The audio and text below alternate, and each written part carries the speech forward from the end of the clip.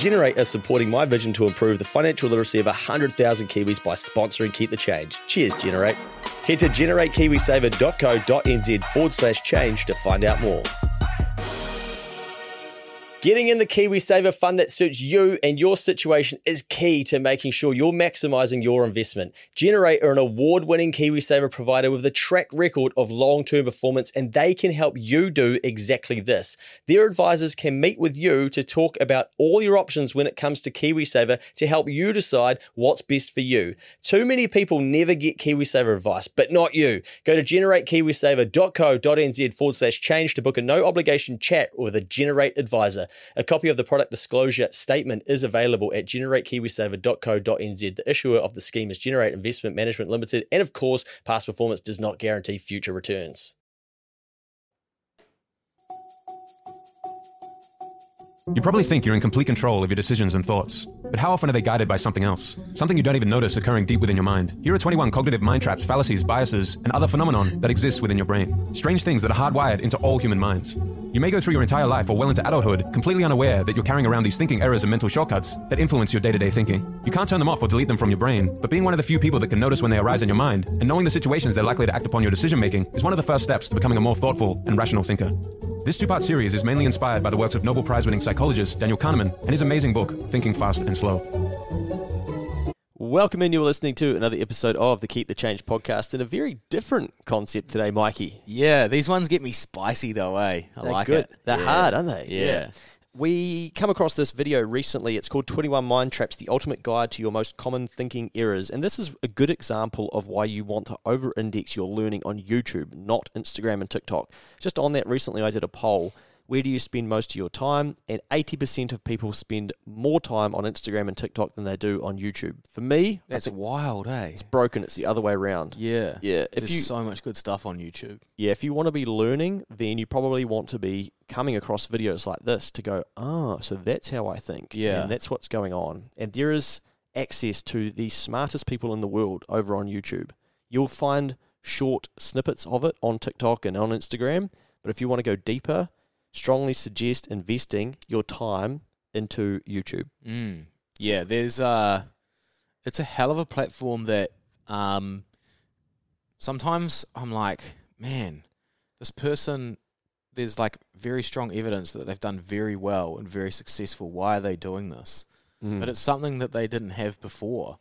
They didn't have the ability to get that extra attention to either raise funds for something, or like it's a global thing. Before they could only talk to their community around them or maybe their country. Yeah. And like the CEOs of the biggest companies' talks are on there. Like there's just access to the most gangster shit. So I watched a summarized version from Microsoft on what they're doing with AI across all of their products. I didn't even use Microsoft products. I'm just thinking, well, I want to keep up to date with what they're doing. Yeah, shit's moving pretty fast at the moment. I should probably keep an eye on it.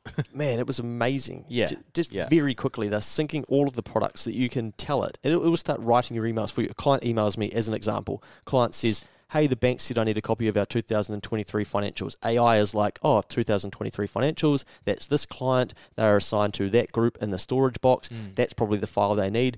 Hey, blah, blah, blah. Yes, great, I've attached the 2023 financials for you. If you've got any questions, sing out. Cheers, Luke. Sits in the save draft. Luke comes back, goes, oh, shit. Luke's at the pub. Yeah. Just click send. There you go. Done. I know, it's insane, man. When I listened to that, I was thinking, my God. You know, and I would have I probably could have seen it on social media as well, but it's just the access is unbelievable on YouTube and you can do some serious learning. But that's not what we're here to talk about. We're going to learn from some of these different mind traps that we fall into. So let's get into number one, and at the end of each of them, we'll have a bit of a yarn. Just before we do that too, these are sped up to 1.5 times speed. So if you're speeding up your podcast, you might find that these are too hard to listen to. So you may need to decrease the speed at which you're listening to the podcast for when we play the YouTube piece of the content and the single mind traps.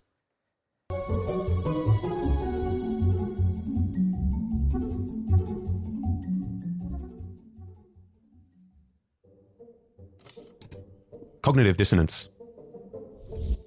A fox snuck up to a vine. He stared intently at the juicy purple overripe grapes. He tried to get at the grapes, but they were too high. Frustrated, he tried again. He launched himself upward, but came no closer to the fruit. He leapt for a third time, this time landing with a thud. Still no grapes. The fox turned up his nose. I don't really care. Only grapes that aren't even ripe. Why would I want sour grapes? He turned around and walked back into the forest. This is one of Aesop's fables, and also where we get the term sour grapes from. The fox had 3 choices: get to the grapes, admit that he wasn't smart or skilled enough to obtain the grapes, or to reinterpret the situation retrospectively. Or put simply, create a new belief that is in conflict with the first belief. When we choose option 3, and we have 2 held beliefs that are in conflict with one another, that is an example of cognitive dissonance. If you interview for a job but someone else gets it, instead of reasoning that the other person was better, you tell yourself that the job was no good anyway, or that the interviewer was unfair. When people can't get what they want, they often tell themselves it isn't what they wanted anyway. When people don't want to follow through on something, they often find new beliefs to rationalize the action to fit the first belief. You think all rich people are greedy and evil, but you also want to be rich. The dissonance leads to discomfort, mental stress, and anxiety. If the dissonance grows more intense, it can lead to depression. If you notice dissonance, you can ask yourself, what are the 2 beliefs that are competing and are incompatible? Am I telling myself this new belief because I couldn't get what I wanted? Or is this new belief because I need an excuse to explain away my first belief? What actions can I take to change my behavior or mindset and eliminate the dissonance? Because when it comes to cognitive dissonance, you can play the clever fox all you want, but you'll never get the grapes that way. That's such a goodie to start with. That's a real good one. No idea about the sour grapes thing. Aesop's fable. Yeah. Oh, didn't you learn that? I didn't really know that that's where that came from. No. Were you a kid once? Yeah. Yeah, no. Skip that. Yeah, must have skipped that lesson. Where did we learn that one? Probably kindy, eh? Okay, shit. Yeah, not sure we had that in Dennyburg. True. Yeah. I mean, man, I can say hand on heart that I've done this sometimes. Yeah. It's cool to learn these things and then realise, okay, it's quite common. But to then be able to spot them and go, okay, no more. And I like the one where it's like you think all rich people suck and are evil, but you want to be rich. Yeah. It's like, yeah, you can't have it both ways. It'd be funny too, those people like that, if you gave them 20 million because they won lotto. Yeah. Do you reckon they go, oh no, sorry, I don't want that. Yeah, exactly. Give it back. That's exactly what he's explaining, right? Yeah. Now I'm a rich person and I'm an asshole and I'm evil and greedy. So what he's saying is like, it doesn't help you to continue to think like that. I'd liken this to blame, excuse, deny. Like when we can't have something, well, I don't care about it anyway, and get all like default into that kind of, deny that you actually did want that. True, yeah. Yeah. I used to try and get better at juggling a football, and I would say to myself, okay, I can't leave until I can do 100 juggles. And sometimes I could get it really easily, and other times it would just get harder and harder, and I get to like 90, and then your brain's really wide on, fuck mate, don't fuck this up, only 10 to go, and then boom, for 98, done. And then the brain's focusing on the negative. But yeah. I then get to a point sometimes where I'm like, this is stupid anyway. Why do this? You don't need to do this. Like, who cares? You've already done heaps of juggling. That's what you to do. And I could get to a point where I'd be like, no, like, that is not. I know I can do this, so therefore do it. Yeah. And that was back when I lived in the Naki. And I told someone about this, and they nearly started crying. They're like, I feel bad that you would be there in the dark, like trying to do that. That's so fucked up. Yeah, I did the same when I was like putting, when practicing golf. I used to sit on the putting green for like 5 feet from the hole, same putt. I don't know why, I can't even remember. It would have been like 100 in a row or something. Get to 75, start again. Yeah. Then it'd be dark, then it'd be cold. You keep going. And people find that weird. I was then, fast forward a number of years, I went to the park to just kick a ball around and clear my head because I was a big event coming up. And I thought, I might try and juggle this rugby ball. And I thought I'll try and do 50 in a row because I started doing it. I was like, oh, wow, I can actually get like 20. And it's a lot harder to juggle a rugby ball than it is football. And I hadn't done juggling to that level or degree for a long time. And so I just set my brain, gave me this 50. I can't go until I do 50 in a row. It took me so long. And I was in a battle between like, this isn't even possible, bro, don't do it, to like, okay, you're not going to be able to get it. What's the point of it? This is, and I'm fighting with my brain. And I was so close to giving up to be like, yeah, this is just fucking stupid. You know, why did I set 50 as the goal anyway? Yeah. But then the good bit of my brain that's disciplined and like, well, you've got nowhere to be. Like, just take this challenge on. Just keep jumping for those grapes.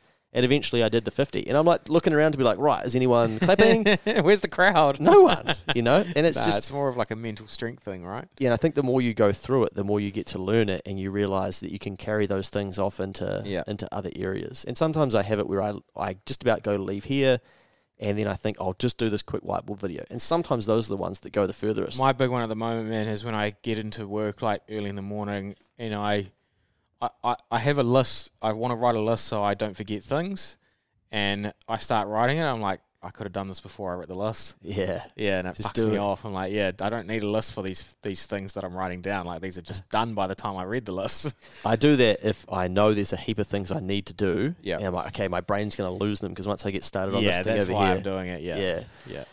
Okay, anything else that sticks out for you in this one, mate? No, I just think that it's a good idea not to be a hypocrite. Yeah. That's the main thing, right? Like, And it's okay not to get the job. And to just, because often I'll say to people, like, sit in your pain. You know, you didn't get the job. Yeah, that sucks. Like, just fucking, just live in there for a little bit. Not like, oh, yeah, fuck them, you know, shit company anyway. Like, it's just, it's so weird when your mates talk to you like that. They're all about getting prepped for this interview. it's not attractive. No, and you're like, oh, okay, well, like last week you were banging on about how amazing it is. I always say this with people that work in banks, and they wank off about how great the bank is that they work for. And then all of a sudden they pop back up later in my career, and they're like, oh, celebrating my new role at this bank. Like, oh, man, this bank's just so much better. And I'm like, what? It's a little bit different. But, yeah, I think we've got to try and spot it in ourselves, right? 100%. Number 2, let's go.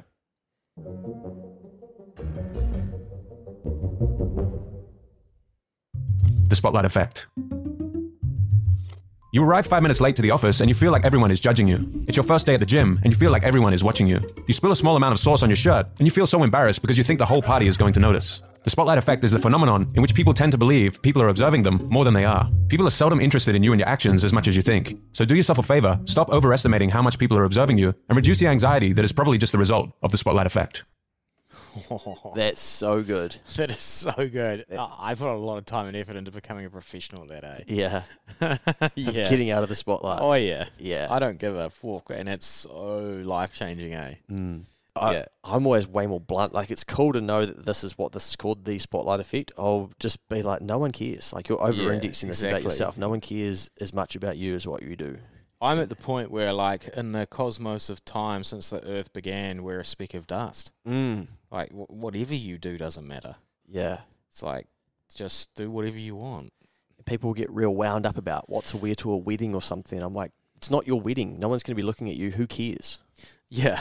Yeah. But that's the spotlight We've got effect. a lady laughing in the background. Scowling. Yes. But it's the spotlight effect, right? We naturally... And I mean, I spilt on one of my $500 shirts, mate. Oh, did you? I bloody got this Japanese on Friday, and I had a number of things in my hands, and I crunched the top of the lid open on this sushi, and it's like, bang, the Japanese mayo's on my white shirt. I'm like, oh, no. Now I've got it on the front, and it's literally the spotlight effect. You think that... No one said, oh, hey, mate, just a heads up, you know, you've got some mayo on your shirt. It's just like, they don't really care. They're probably like, what a grub. Yeah. But you're thinking about it and you're worried about it. Yeah. And I think once you understand the concept, you can just learn to let some of that stuff go a little bit too. I think so. I think it, I actually think it's, maybe not powerful is the right word, but if you can get to a point where no space is rented in your head about what other people think you're up to, because they're not thinking about what you're up to. They're thinking about themselves. Yeah. They're thinking about what you're thinking about them. Yes. The spotlight on them, not you. Yeah. So, yeah, it's, I think if you can get to that position, man, it's a better way to live. Yeah. 100%. Yeah. Very, very simple one, the spotlight effect. Let's jump into number 3. Oh, just on that, I guess if you're constantly find yourself consumed by the thoughts of what people may be thinking about you, remember they've got their own shit going on. They're way more interested in their own life. It shows how selfish we are to believe that you think you're the front of mind of someone else. Yeah. Like, everyone I've ever met has always had a life-changing problem at some point. And then everyone also has day-to-day problems. Like, you know, someone comes into the office and they're a bit down and you like tell them to cheer up or whatever, but they just fucking crash their car. Like, or something's happened in their family, or, you know, someone's sick, or you just got no fucking idea. The classic is you go on a massive overseas trip and you go back to work and you think, you know, that's been your whole life for the last whatever, and you think everyone's going to be real interested in all the stories and stuff, and people are like, oh, hey, you're back, like, how was your trip? They're not actually interested in how your trip was. They're just being nice, and then they're like, oh, okay, that's cool. Hey, did you see the deadline in the email about, you know, getting those things sent off to blah, blah, blah? Yeah, because I'm so far the other way now. When people ask me how my trip was, I'm like, yeah, sweet, good. So like I've actually probably need to pick up my game a bit on that. I'm like, in my head, I'm like, you don't care, so I'm just gonna keep going. Yeah. I'll just default them back until let's make it about them. Like, Yeah. oh yeah, what have you been up to? Yeah. Yeah, because we know that people naturally want to think and talk about themselves more. Yep. The anchoring effect. Whenever we have to guess something, let's say the population of Russia, we use anchors, starting with something we know for sure to be true, so it must be greater than 1, must be less than 7 billion, and is less than the population of China. We then take these anchors and explore the unfamiliar territory. Unfortunately, we use anchors when we don't need to. Take a moment to pause and look at these 2 questions. Is the height of the tallest redwood tree more or less than 1,200 feet? What is your best guess about the height of the tallest redwood? If we ask Group A these 2 questions and Group B these 2 questions, we would consistently get very different answers because of the anchoring effect. The words and numbers we use anchors people's decisions. But the anchoring effect doesn't only apply to numbers that appear informative, such as in the tree example. According to Kahneman, anchors that are obviously random can be just as effective as potentially informative anchors. An experiment was conducted on German judges with an average of 15 years experience. Each judge was read a description of a woman who had been shoplifting, then asked to roll a pair of dice, which were loaded to only add up to 3 or 9. As soon as the dice stopped, they were asked to answer how long they would sentence this woman. The judges who rolled a 9, on average, gave her an 8-month sentence. The judges who rolled a 3, on average, gave her a 5-month sentence. The researchers found that the anchoring effect was influencing their judgments. Numerous other... Just before this finishes, how fucked is that? It's amazing the research they do to test these types of concepts. It's quite scary. Studies using arbitrary numbers like the last digits of phone numbers or social security numbers also confirmed our anchoring bias. In sales and negotiations, anchors are being used all the time, and there will be people who are willing and able to set up this mind trap and exploit the anchoring effect against you. The car salesman setting a high price from the start so that the price that he actually wants to get from you seems like a good deal. The $150 dress at the front of the store sets the anchor for the $50 dress at the back of the store.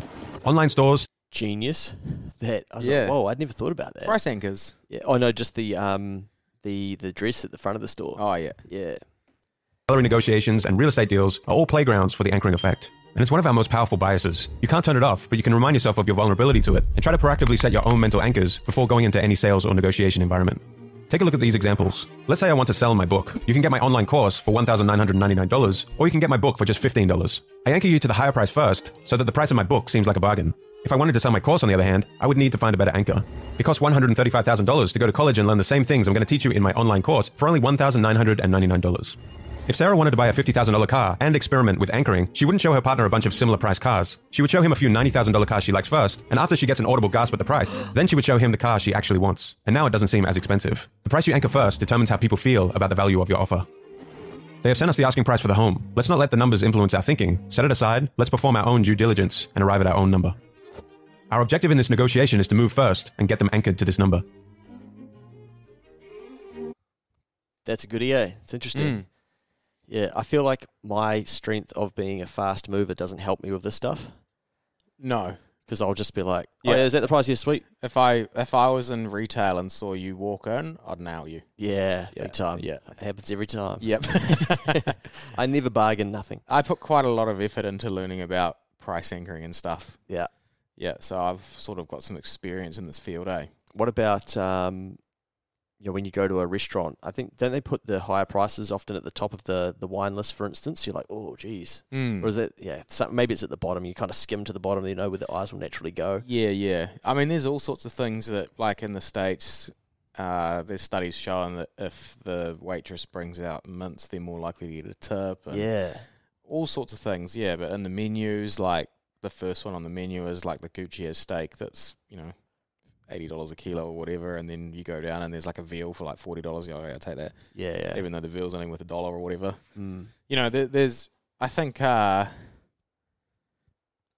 we've said about people who invest, like Warren Buffett and stuff, who do this full time and have the best systems and the best people working for them in the world. You can't outsmart the biggest companies in the world in their sales techniques, eh? Yeah. They're the biggest because they know all this shit. Yeah, they're investing hundreds of millions of dollars. But it feels better to know about this kind of thing when you are going into these places. I feel like sometimes I switch off, but I feel like when like in Melbourne, for example, when I was going shopping, I was looking for all these types of things. Yeah.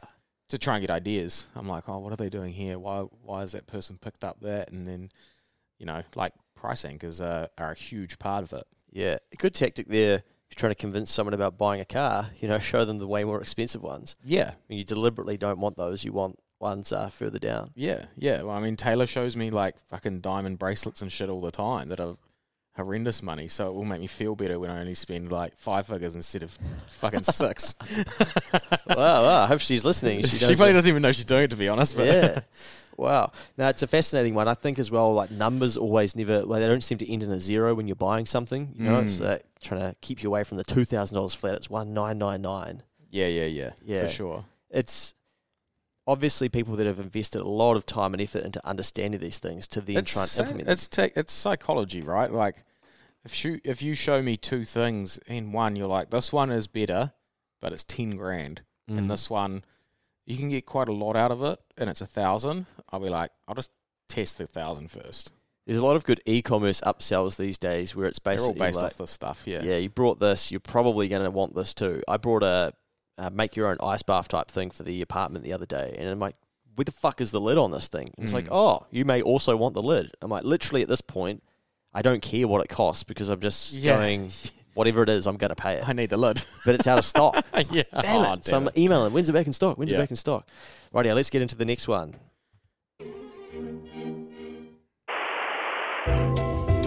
Oh, this is just an advertisement.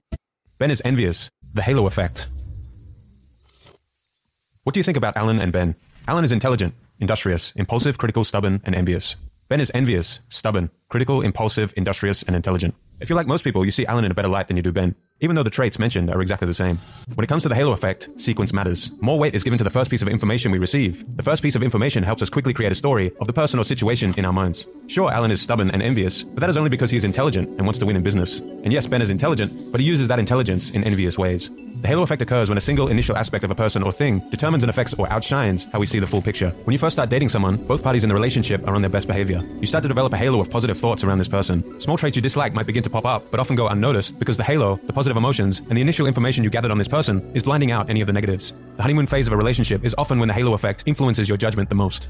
If we learn that someone graduated from a prestigious university, the halo effect will distort all other traits we attribute to that person without any evidence. Bernie Madoff was the darling of Wall Street, a legendary investor. The amazing returns and reputation of his company were the halo that made people also conclude his company must be trustworthy. The halo outshone the numbers that made no sense and the underlying fact that he was running the biggest Ponzi scheme in history.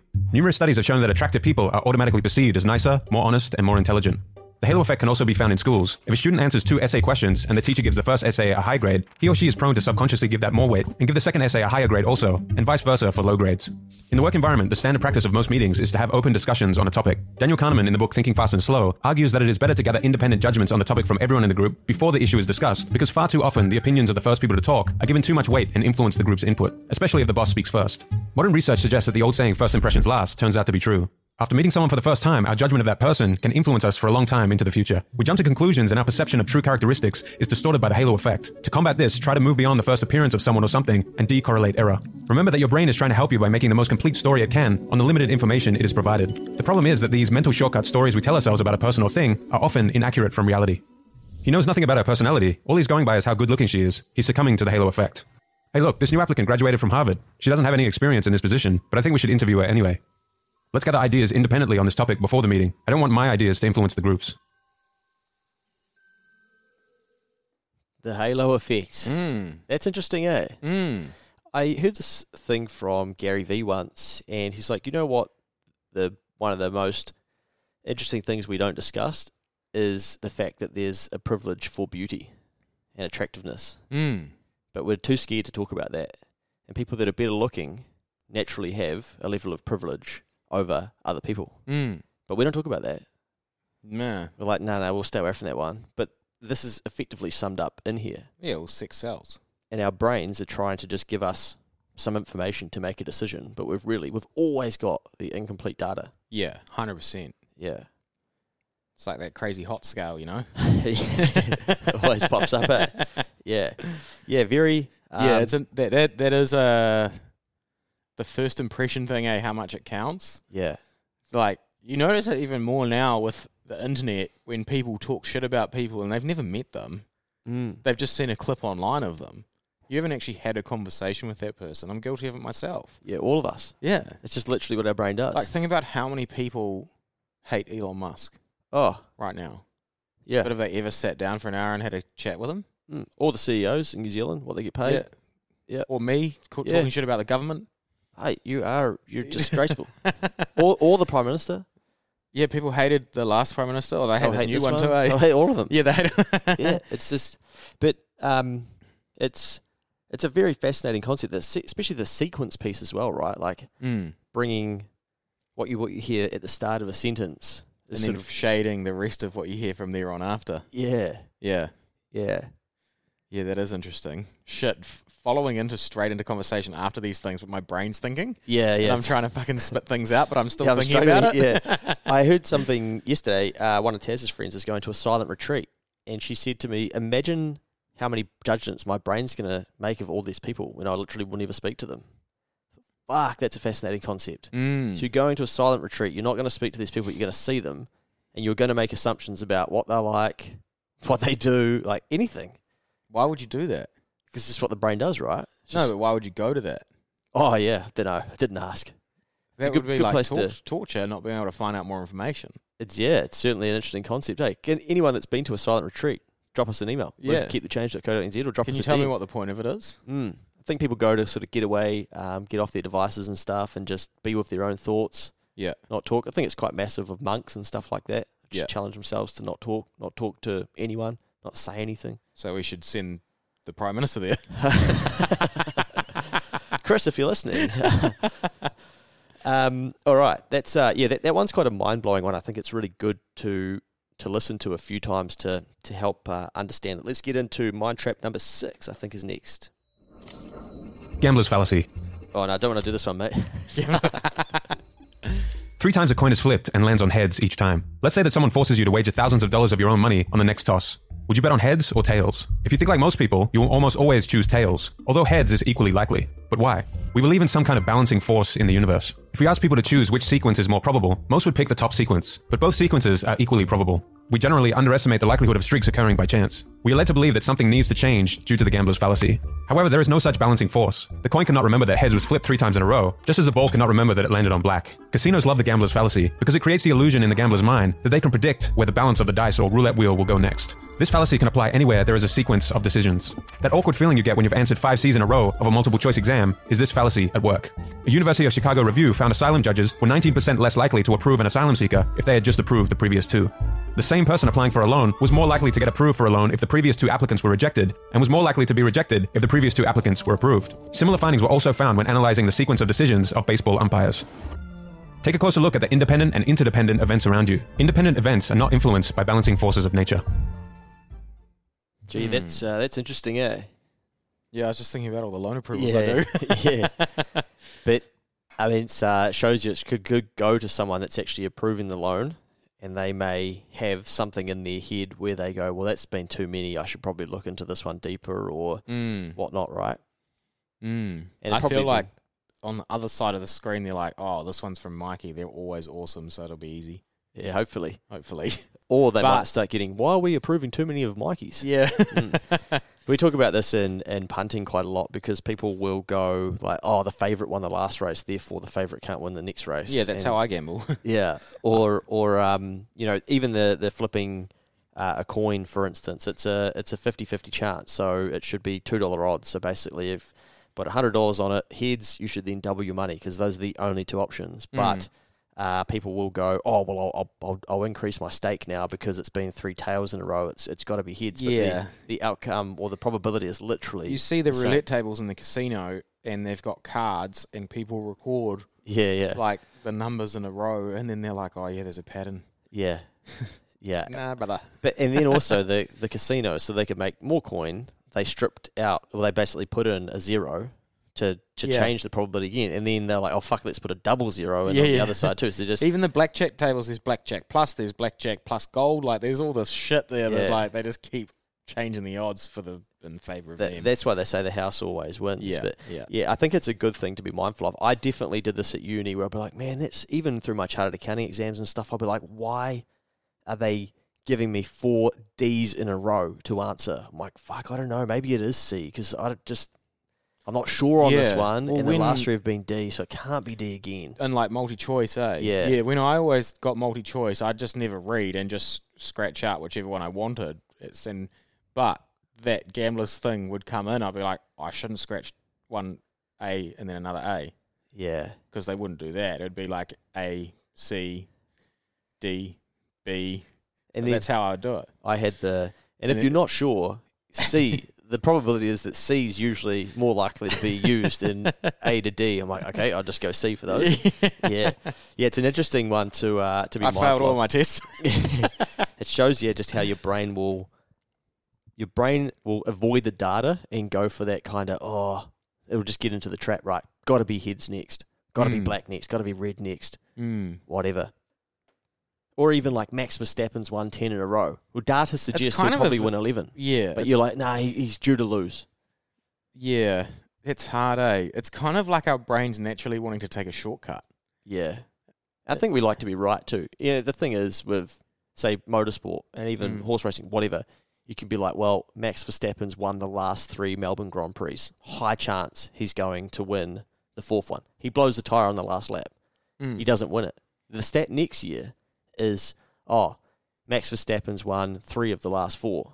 And then he blows the tyre, he's leading in the next year as well, in the final lap, just before he's about to cross the finish line. And he doesn't.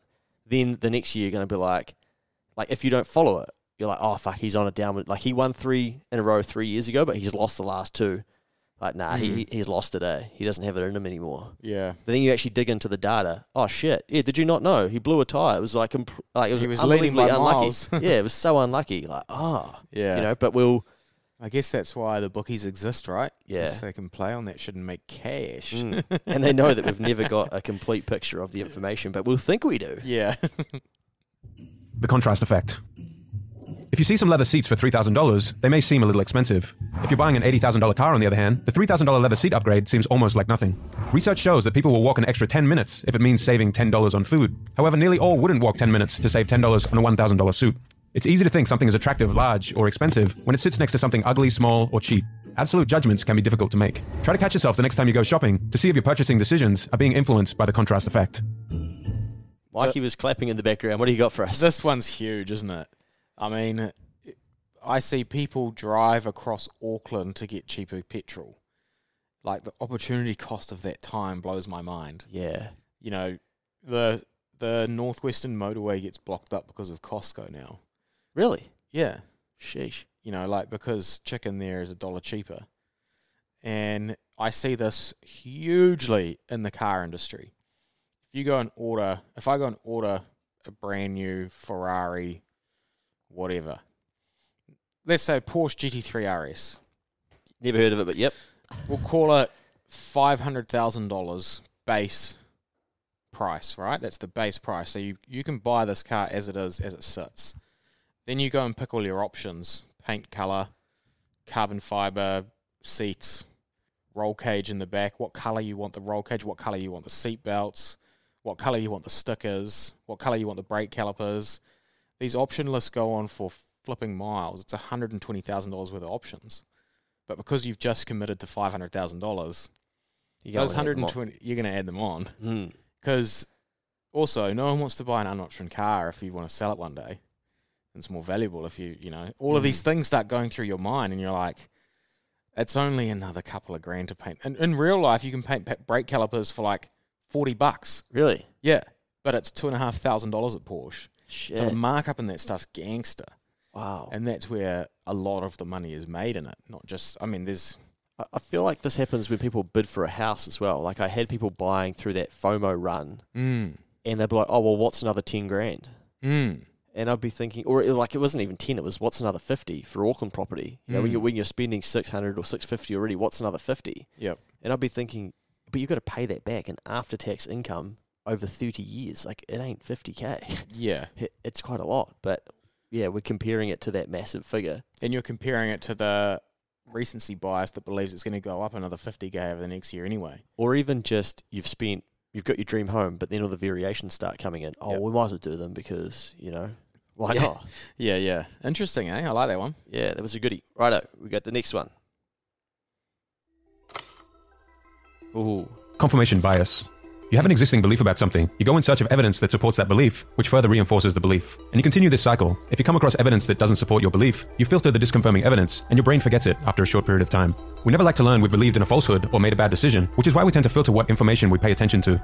This is confirmation bias, the tendency to interpret new information so that it becomes compatible with our existing theories and beliefs. This bias is subtle, unconscious, and always present in the mind when rational thinking is needed. As opposed to the scientific method, where you form a hypothesis or ask a question, gather evidence, and then test the hypothesis, this is hard work and may entail some unpleasant truths.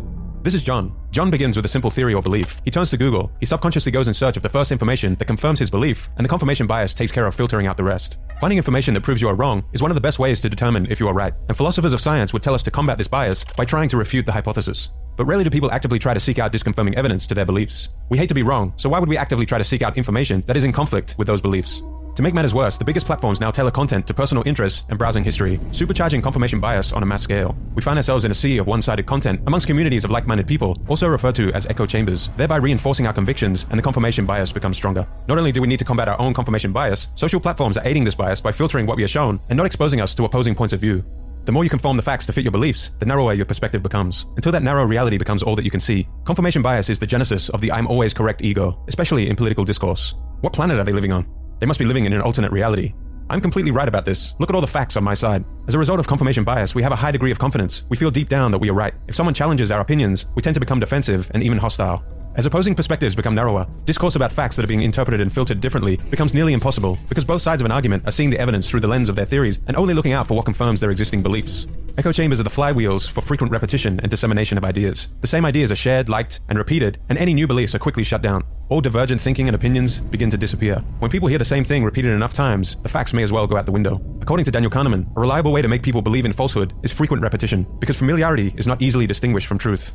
There is no way to eliminate confirmation bias, only ways to reduce its effect on you. First is to simply become aware that this mind trap exists. If time does allow you to reflect, try to think grey. If you truly want to become an independent thinker, you need to suspend judgments, explore the grey areas, and expand beyond the hive mind of the group. Try to get your information from a variety of sources, and avoid being influenced into a belief, because it is what others are telling you to think, or has been repeated enough times, you accept it as truth. Confirmation bias is a perspective narrower. Try to widen your perspective, because in most cases the objective facts lie somewhere in between, in the grey area.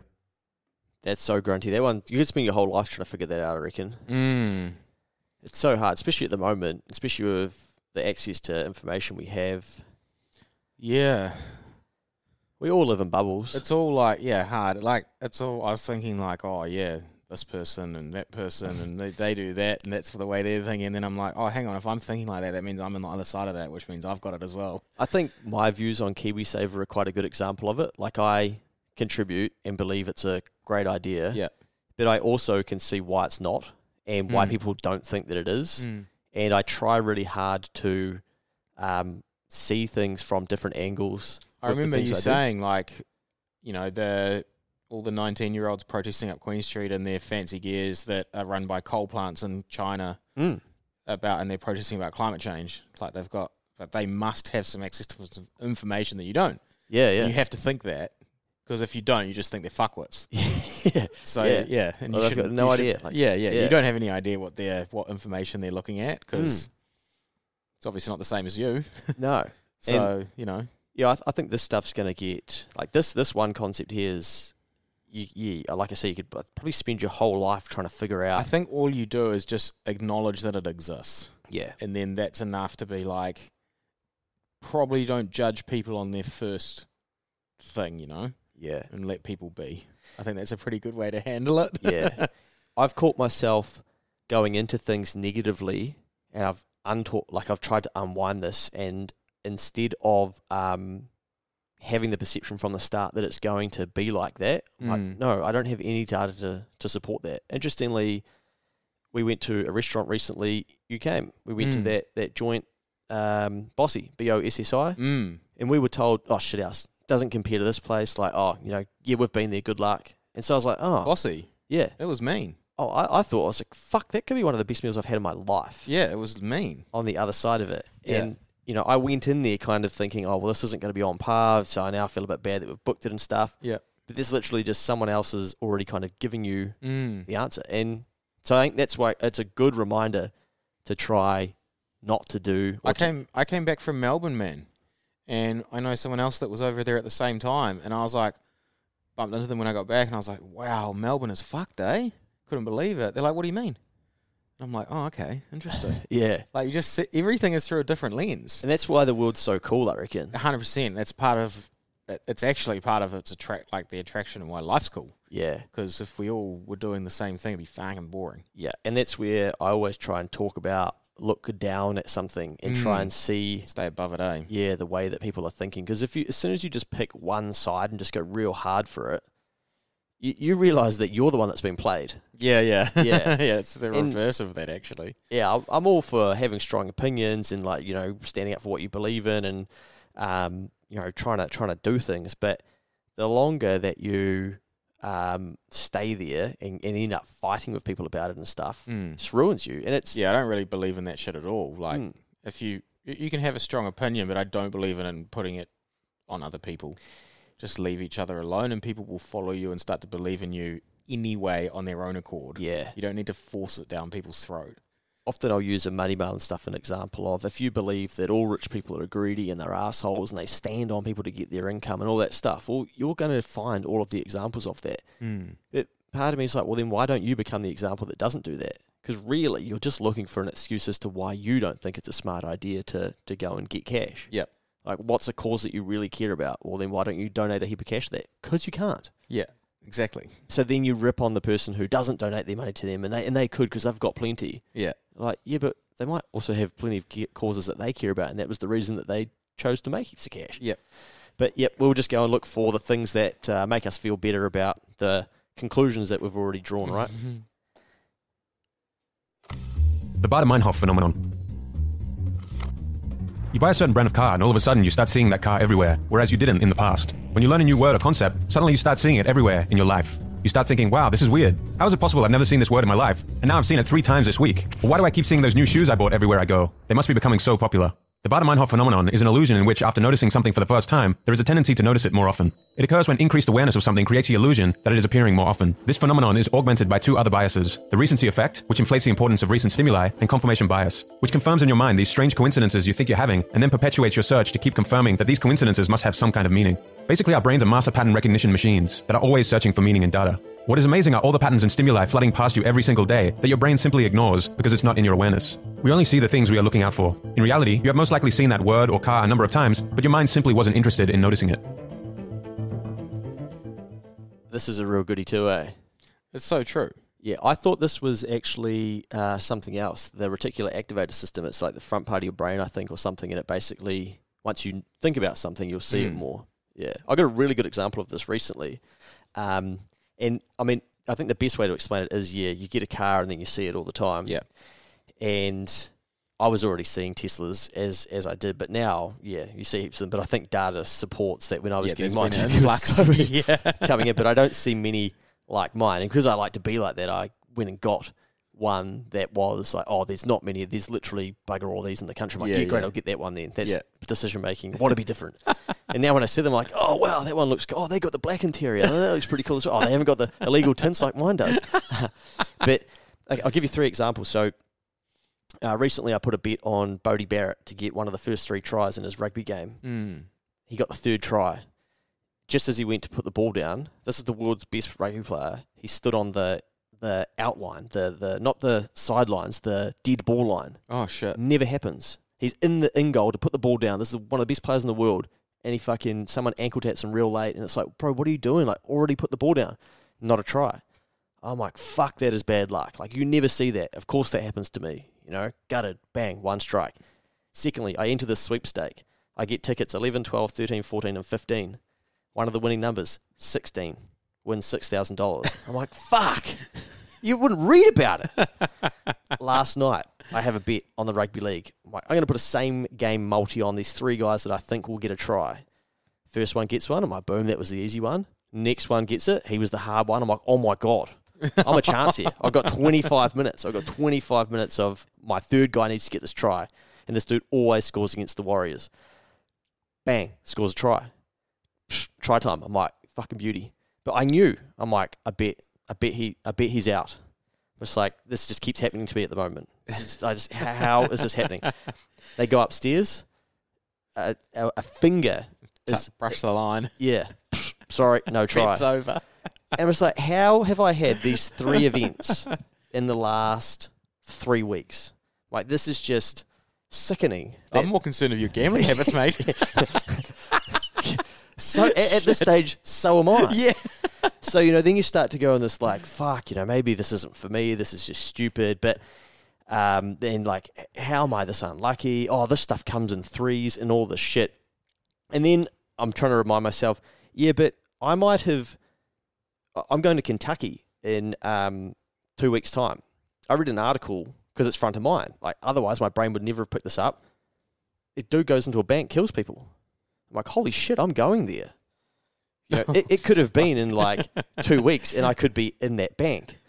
But your brain is like giving you this shit. Yeah. When the likelihood is probably not even there. They're just completely unrelated. I saw like I think it was an Instagram reel, maybe it was like a YouTube clip. That was a guy talking about the reverse of this.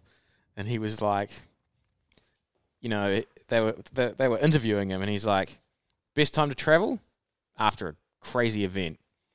When 9/11 happened, anywhere you want. High security, safety, cheap, best. No one wants to do it because it's front of mind that something bad's happened. Yeah. Yeah, and he was talking about like take advantage of that, right? And he talked about like going to the pyramids and shit when it was dangerous, and it was hilarious. And he was like basically playing on it, being like, I've got all this gangster life experience by taking opportunities when everyone else has got something else at the front of their mind that's stopping them from doing things. Zig when others are zagging. Yeah. And this is why I'm big on practicing gratitude, because the more I go down that rabbit hole of like, oh, that's 3 unlucky things, like what other unlucky things are going to happen for me now, the more I'm just going to see these things happen. And granted, like they have happened, it sucks, but like...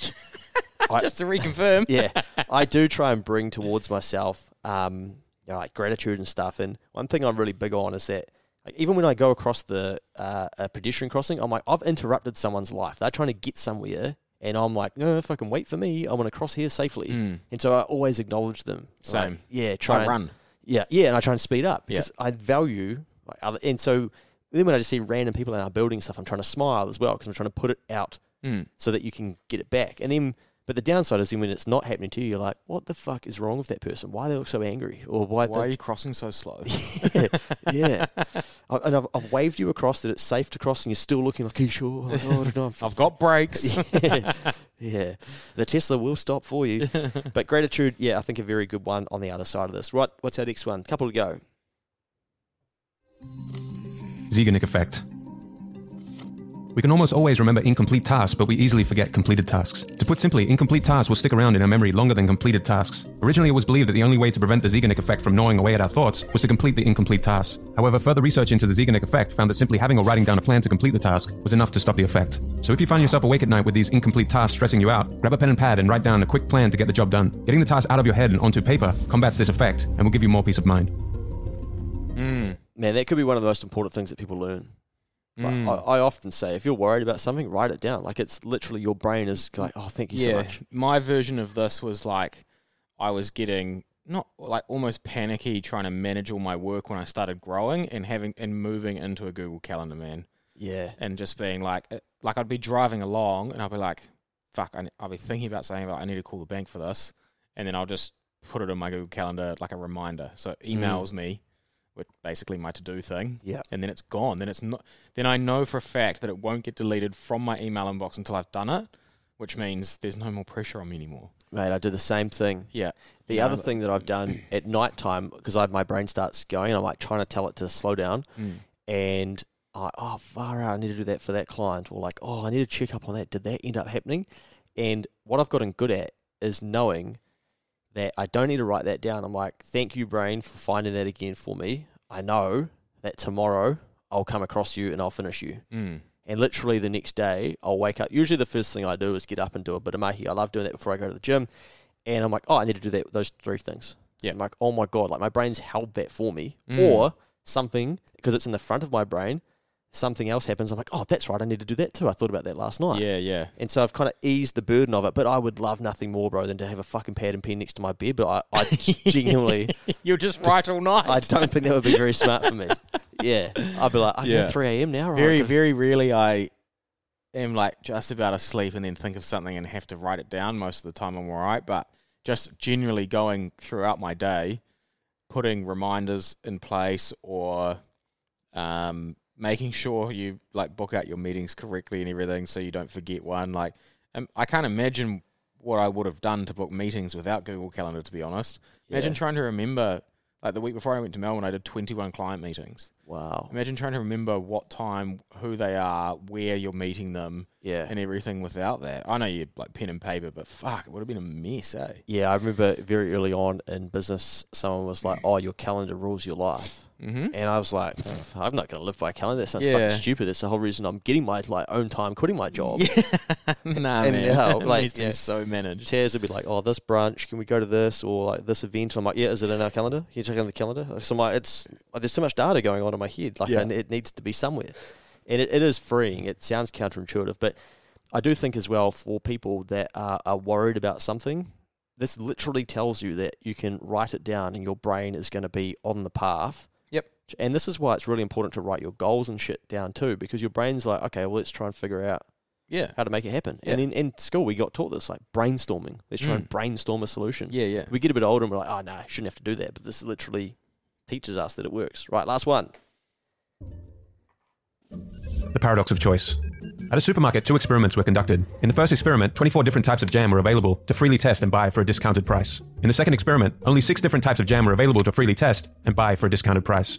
The first experiment attracted 60% of shoppers and 3% bought jam. The second experiment attracted 40% of shoppers and 30% bought jam. Even though more shoppers were initially attracted to more variety, with less choices, the supermarket was able to sell 10x the amount of jam. This is the paradox of choice. For most people, a large selection of any given product is seen as a net positive. But once the number of choices increases past a threshold, our subjective state becomes negative and leads to inner paralysis and decision fatigue. The paradox of choice can also be found in modern day dating. In the past, you would marry people you met locally. Nowadays, we have too many choices. And you may think that all that variety would make it easier to find the perfect partner, but more optimal decisions can be made when given a smaller amount of options to choose from. When faced with a small number of options, people can easily weigh the pros and cons of each and be fairly satisfied with whichever option they chose. When faced with a large number of options, knowing which option is best becomes more difficult, and the more options there are, the more chances there are of feeling regret. With more options, the more you feel the need to compare. The attractive features of the alternatives diminish the satisfaction in your final choice. Even if we made an excellent decision, the opportunity costs of the other options subtract from the overall satisfaction of our choice. Too many choices often leads to people not making any choice and giving up on the endeavor altogether. That's a ripper, eh? Yeah, that's I see this so all the time. interesting. I just came from a brunch, mate, Yeah. where there was a group of people and there was a menu, but because we were having brunch at 11:15, that now triggered 2 menus. You could have the lunch menu Oh, yeah. or the brekkie/brunch menu. Yeah. And they said, are you guys ready to order? And of course everyone's like, oh no, Yeah. give us 5 minutes. In come between back. deciding what you want to eat. Fuck. Yeah. And then someone's like, oh, are you just going to pick something for everyone? And they're like, nah, because we're all picking our own individual meals. And they're like, oh, I thought maybe we'd be sharing because we're using the dinner menu. And people are like, oh, but I want to have the brekkie one. And so the person came back and they're like, oh, again, we're stuck again. We need more time. And I'm like, I need to now message Mikey and be like, hey, bro, I'm going to be late. Yeah. And this is literally why we were late. Because it just then pushes the time on. Too many choices, eh? I see this all the time in business where we learned quite early on, accountants will try and give all the different things they can do. But then just people were like, oh, okay, well, that sounds really hard. It's kind of like what we talked about where you niche down a bit, right? Yeah, and less is more. Yeah, less is more. You get really, really, really good at one thing and you will get paid for it because you're the best at it. Yeah. Yeah, it's interesting, that's a... Yeah, to be honest, like half the time when you've got heaps of choice, the whole, 99% of it's fucking pointless anyway. Yep. Like if I go to a supermarket, I'm normally going into a supermarket for 1 or 2 things. But you come out with wow. cat biscuits, a cat. I get another cat. Fuck. Yeah. But yeah, man, the choice is I think it's a good reminder for all of us if we're trying to convince someone of something. You know, Taz and I would say this all the time. We go to have dinner. It's like, where should we go? Well, then okay, what do you want? What do you feel like? And bang, way too many options. 5 minutes later, it's like, for fuck's sake, can we we're no closer to having calories to refuel ourselves. Yeah, you're better off saying, I'm pretty keen to go out for a steak tonight. These are the 3 places I've picked. Yeah, exactly. Or literally, we're going to go to this place and you can choose next time. Yep. Yeah. Problem solved. Conversation done. Yeah, options just kill people. No, I think people working in retail and stuff, they know this too. They're not going to bring you oh, here's 26 things, and you're like, oh, okay. Yeah, 100%. Yeah, interesting, eh? Rightio, mate, that has been an insightful look into some of these mind traps. That's only 10, and there are 21. So we'll pull that there. Yeah. Because that is 53 minutes. They are very cool. And they're very practical. Very practical. And because you can easily see yourself this happening to you in your life. Yeah. I reckon that's quite cool. And it might be a good reminder that, okay, you're much like everybody else if you're thinking like this, or you can see that it's just literally the way that your brain is looking at something. And once you understand these things a bit better, you can figure out how you can use them in your own life. Yeah, for sure. I think a few of them, it's really important to recognize that they exist. Yeah. Yeah, so definitely go back and find the ones that you like and just take note of them, eh? And there is no paradox of choice here because you only have one option, and that is to leave a 5-star review. That's right. You beauty. On the Keep the Change podcast, as you continue to learn more about the world, about finances, about money, and your own mind. And mind you, we'll see you on the next episode.